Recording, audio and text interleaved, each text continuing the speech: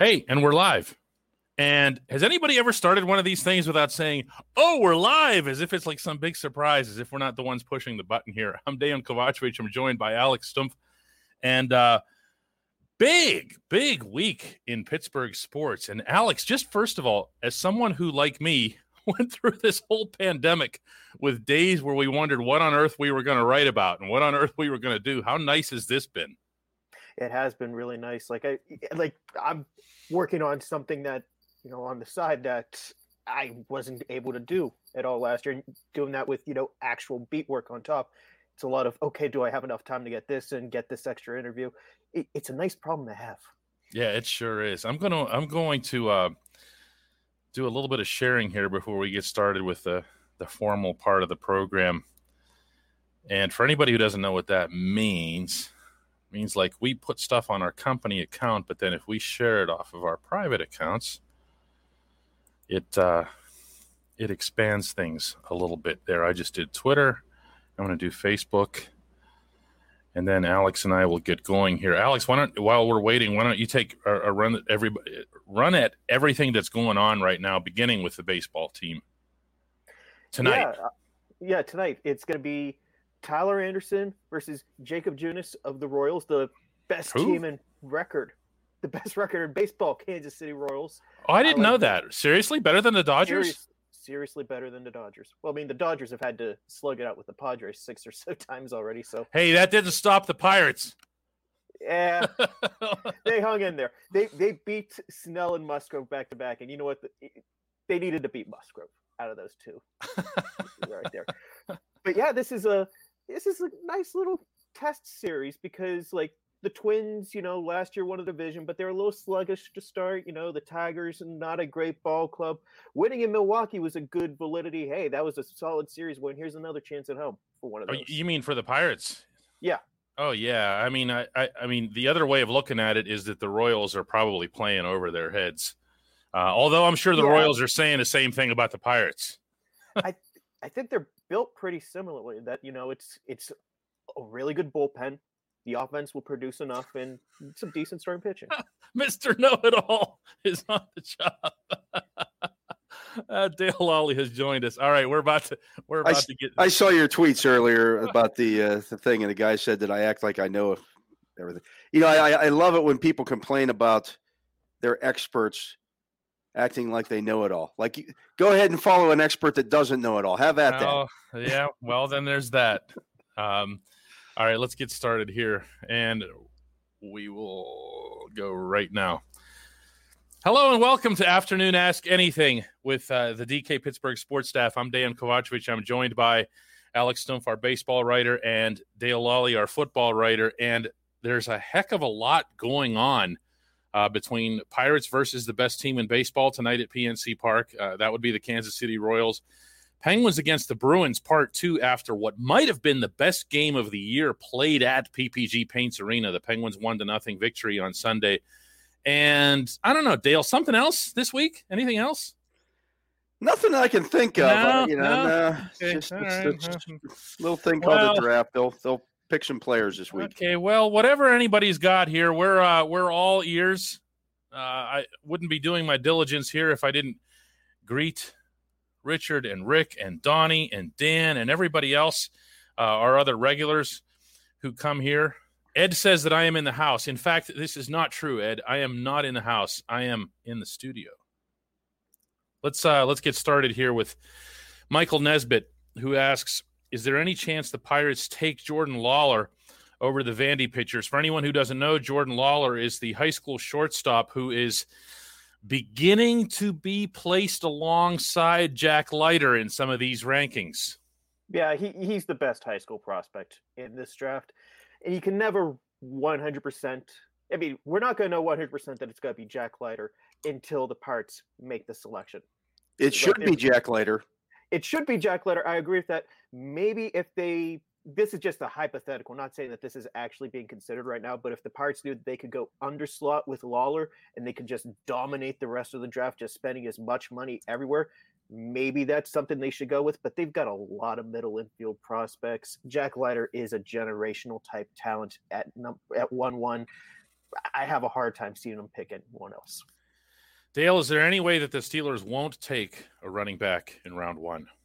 Oh yeah, I mean anything's possible. I mean there's a lot of different scenarios there. I think, if one of the top 4 offensive tackles falls to them, that would be Jenkins, Darrisaw, and then of course the top 2 guys that are probably going to be top 10.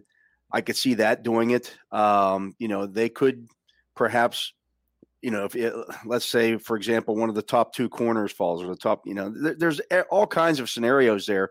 Again, what the Steelers will do was they'll put out a list of their 24 guys in order of how they would take them. And if their rankings come up with a guy who's, say, ranked 10th on their list, who's available at 24, and the running backs are ranked 14th, they'll probably take the guy who's 10th, just based off of that, because that's also based on their needs. It's not just based strictly on, well, here's the top 24 guys in the draft, because they're not going to take a 4-3 defensive end or something like that.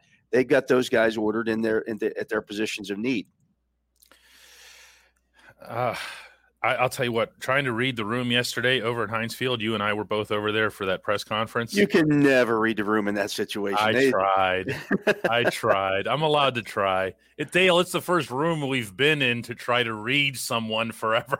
So I was more than happy to give that a shot. Ed asks, when Geno does come back, how disruptive could his return be to the current role or chemistry that the team is on? Ed, Evgeny Malkin is one of the top, at least one of the top 75 or 80 players in the history of hockey. His return is, we're trying to turn this into a discussion point where it's just, oh no, what will they do when this immensely talented player, who by the way, before he was hurt, was the best player on the team. So how we have taken this conversation from Geno getting hurt to he's now going to poison the club when he returns. Look, all the Penguins are doing is playing 200-foot hockey. All you tell Evgeny Malkin when he comes back is that he is invited to participate in 200-foot hockey. You know what he was doing before he got hurt? He was playing 200-foot hockey. You know what he did all of last season? You get the idea here. He started really slowly this year.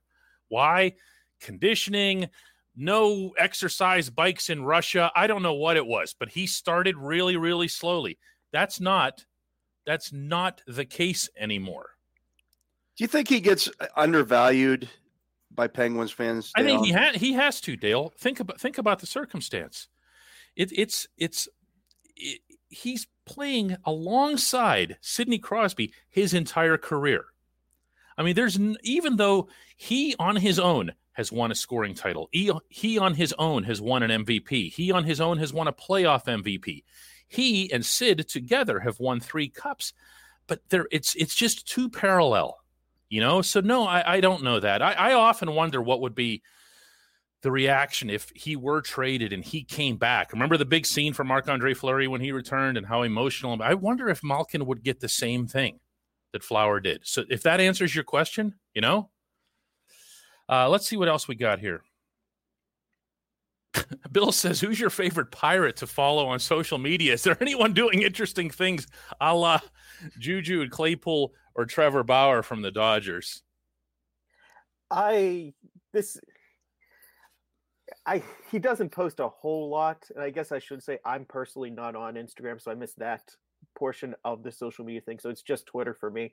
I do like there's like a portion of like problematic tweets that Major League Baseball players, stars have made, and then they're like Cole Tucker's tweets, and it's him like in the forcibly gripping food meme page. So it's like just a guy squeezing the heck out of a hard-boiled egg. It's like that's the Pirates' problematic tweet in that area. Yeah, Cole Tucker probably stands out. Of guys on the current roster, I would say that the answer is a definitive N/A. They are not. They are. You know what? Baseball is a different world, and maybe you're referring to Bill culturally and stuff like that. That's not the thing with baseball. The reason you don't see a whole lot of baseball activity on social media is the obvious. They have a game every single day. They don't have time. They're at the ballpark at noon every day, and This is the last thing that these guys have on their minds here. Russell says, hey, Dale and DK, I've really enjoyed your analysis on the upcoming NFL draft. Dale, I'm sure he's referring to mine. As long as we're clear on that. I would really like to see the Steelers trade back in the first round.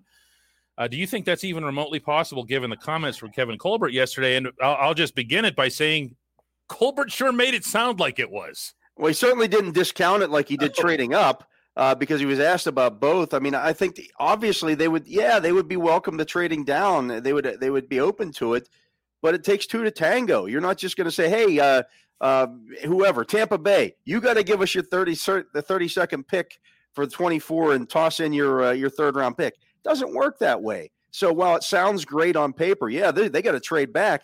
There are probably 10 teams that would like to trade back. It's just not always possible. Swan says, you expressed joy at being at a press conference in person. Do you feel that Coach Tomlin felt the same?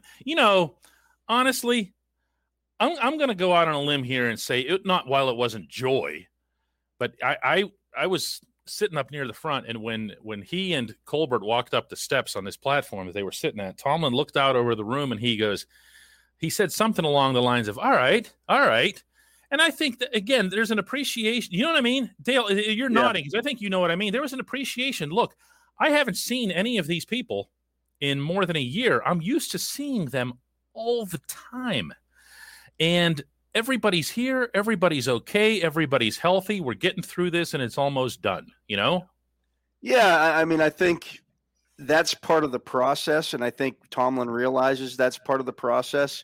That getting back in front of the media for the first time is part of the process of getting back to normalcy. And he's a guy that during practices at training camp will walk over and talk to the media members just to BS for a couple minutes. He does it with everybody. Yeah, how you doing? What's going on with you? Yeah. Just kind of come over and acknowledge your existence.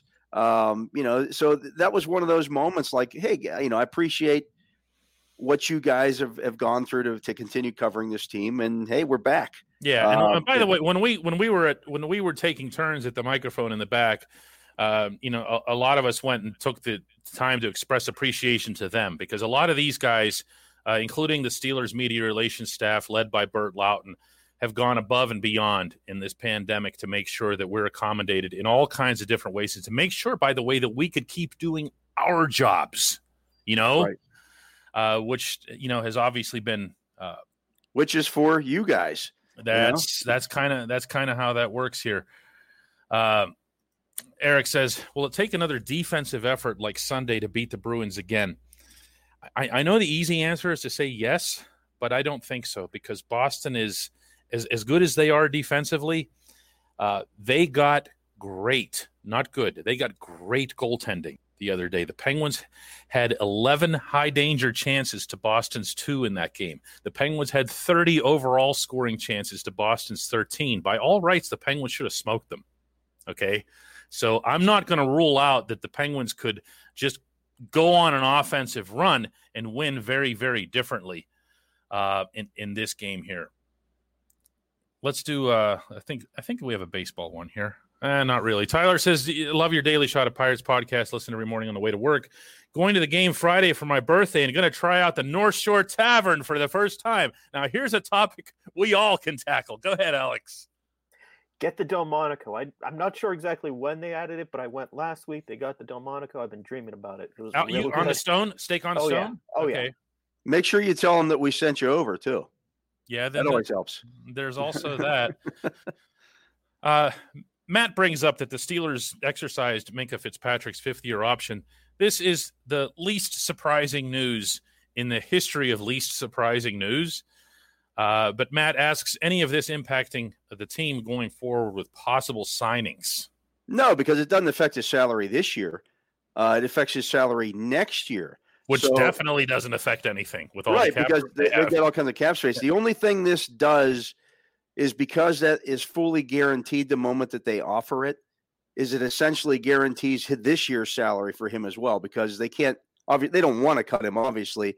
But, so the minute you offer that fifth-year option salary, that becomes fully guaranteed, which means you're not going to get rid of the guy between now and then because his next year's salary is guaranteed. We'll see what happens here with Terrell Edmunds as well.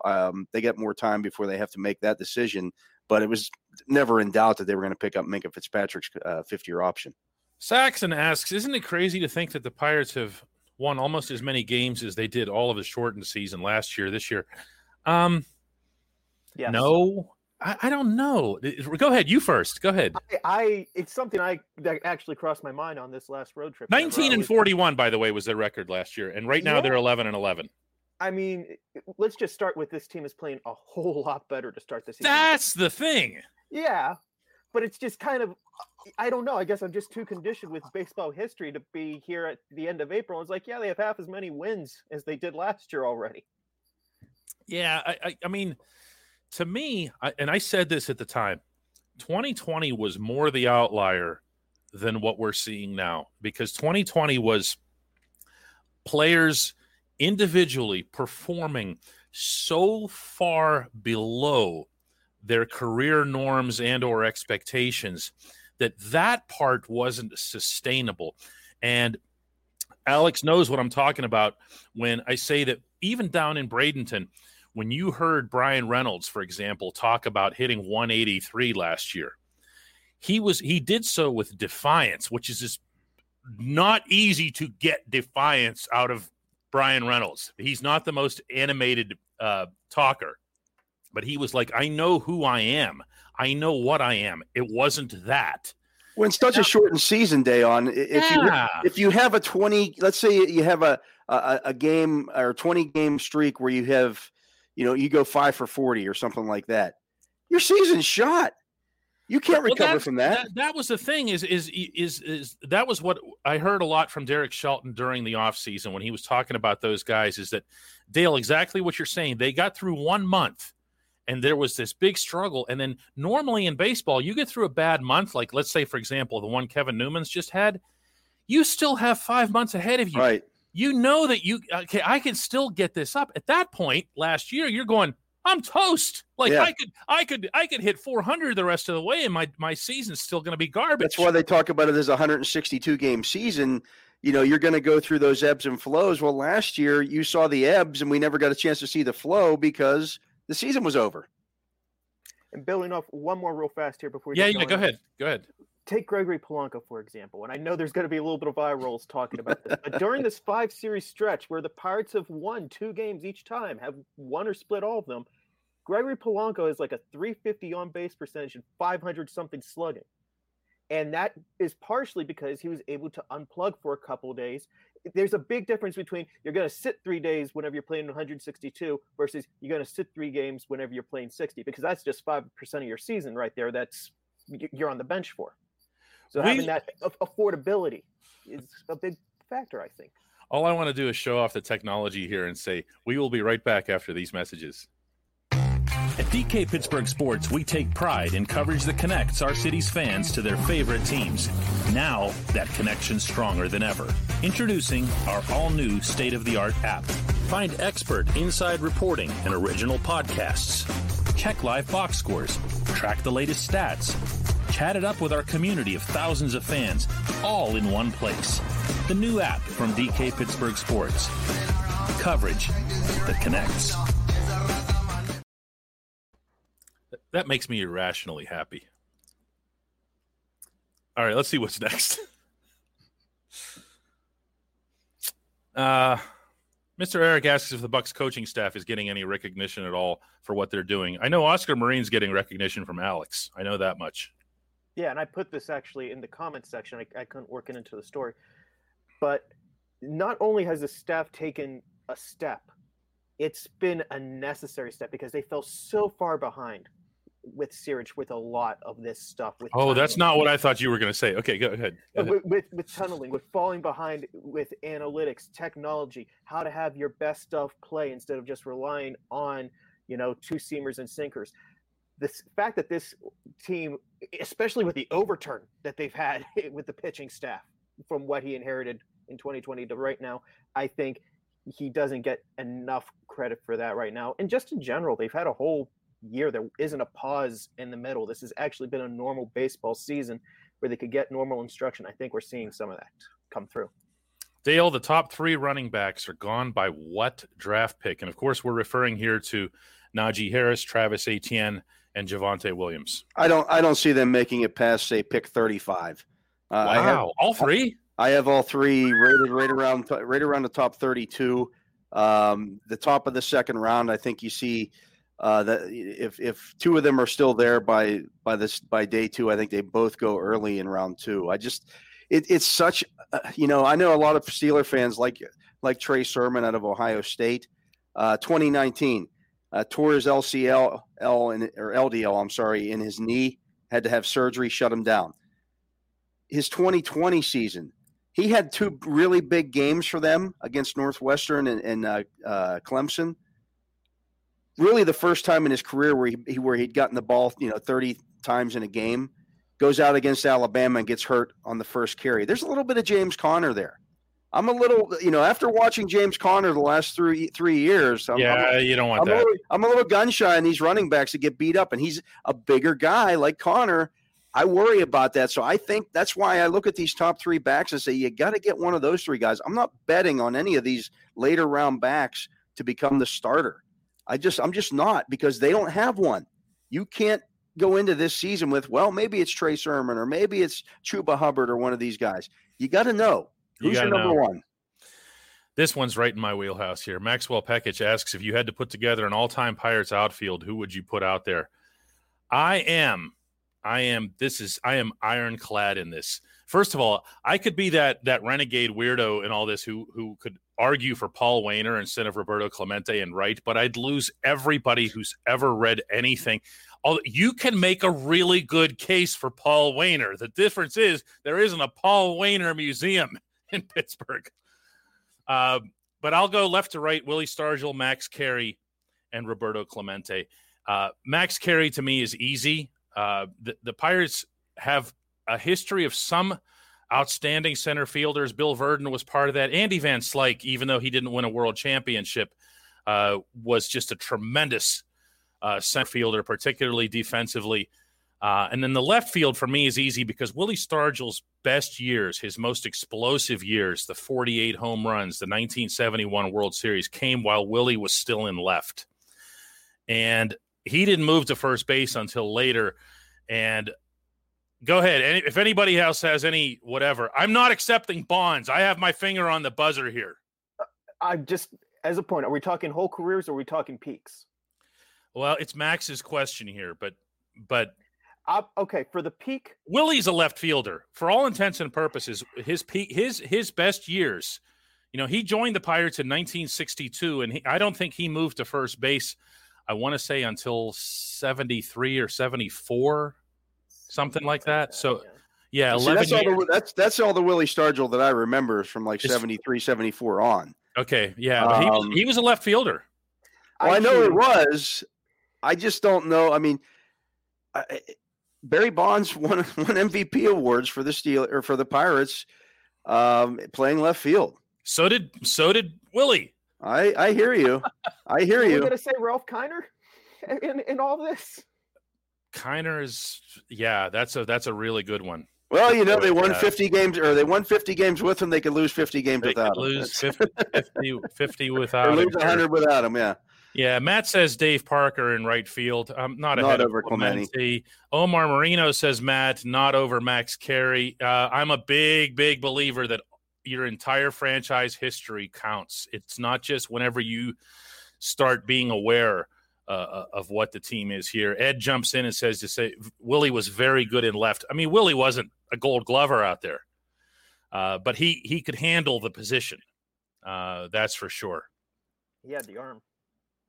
Yes. He probably could have played right if it wasn't for, Clemente, arm-wise. Yeah, Roberto had the slight edge on the arm over there. Greg asks, what are the expectations for Anthony McFarland in 2021? Did he see the field as much as he was expected to in 2020? Disappointed. I was disappointed in him. Well, here's the thing, and you saw this with all the rookie running backs except those guys who had to play. If there was another back there, a more experienced back there, they got playing time ahead of the rookies across the board in the league last year. Mm-hmm. because of pass blocking. It's so overlooked that your running back has to be able to pick up blitzers. And because there was no preseason last year where teams, you didn't get a chance as a coaching staff to see, okay, he's out there with the second or third team unit. He picked up that free guy and did his job the way he was supposed to. I'm not putting Anthony McFarland out there in week 2, picking up a blitzer with Ben Roethlisberger standing in the backfield. I'm just not going to do it. So, they kind of had to ease those guys in. You saw it across the league. The only two guys, the rookies that got playing time right away were James Robinson in Jacksonville because they didn't have anybody else, and Edwards-Helaire in Kansas City because he was easily their best guy. Yeah, they didn't have anybody before him. Yeah. The rest of them were all kind of worked in, and you saw them pick up speed as the season went on, but nobody handed those jobs to those rookies because of the pass blocking. The Steelers had other guys.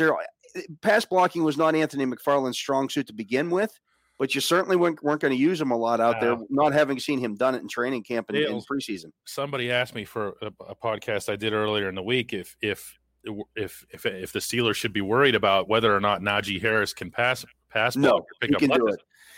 Even if he couldn't, it can be taught. The commitment can be imposed. Well, there's a difference in size. There's a difference in size there as well. And I'll tell you what, you want to see some good tape? Throw on some tape of Javonte Williams picking up blitzers. Is that right? He's good at it? Punishes people. Punishes them. Buries linebackers coming on the blitz. Welcome to Pittsburgh. Here's a great point here. Is the outfield way back when was Stargell, a combination of Al Oliver and Gene Kleins and Roberto Clemente, the 1971 World Series champion Pirates had Stargell, Oliver, and Clemente. Dude, I mean, look, even though Scoop was like a pretty good outfielder, again, he wasn't one of those like Gold Glove types or whatever, but we're talking about a guy who finished his career with a .316 batting average and has had reasonable arguments made on his behalf, for the Hall of Fame, just because of his extraordinary hitting, not just with the Pirates, but everywhere that he went beyond that. What an amazing, amazing time that was. Oh, Al Oliver was a great player. A legitimately great player. But again, you want to talk about overshadowed by the guys around you there. Matt says, when does Malkin rejoin the top power play unit when he returns? This seems to be getting now lined up as a Jared McCann versus Evgeny Malkin argument. And I don't understand that because Jared McCann isn't playing the left point. Okay? When Malkin comes back, he and Chris Letang are your 2-point men. The issue here is between McCann and Brian Rust or Jake Gensel. That's it. You're not taking the greatest player of his generation off the power play either. Sidney Crosby staying. So Crosby staying, Letang is staying. Malkin will be the other point man. To me, I want McCann on that unit. You don't have to be Scotty Bowman to figure out that if somebody puts 7 power play goals in and leads your team by a mile in that category, he should kind of be part of it. I mean, I don't – but it's not McCann versus Malkin.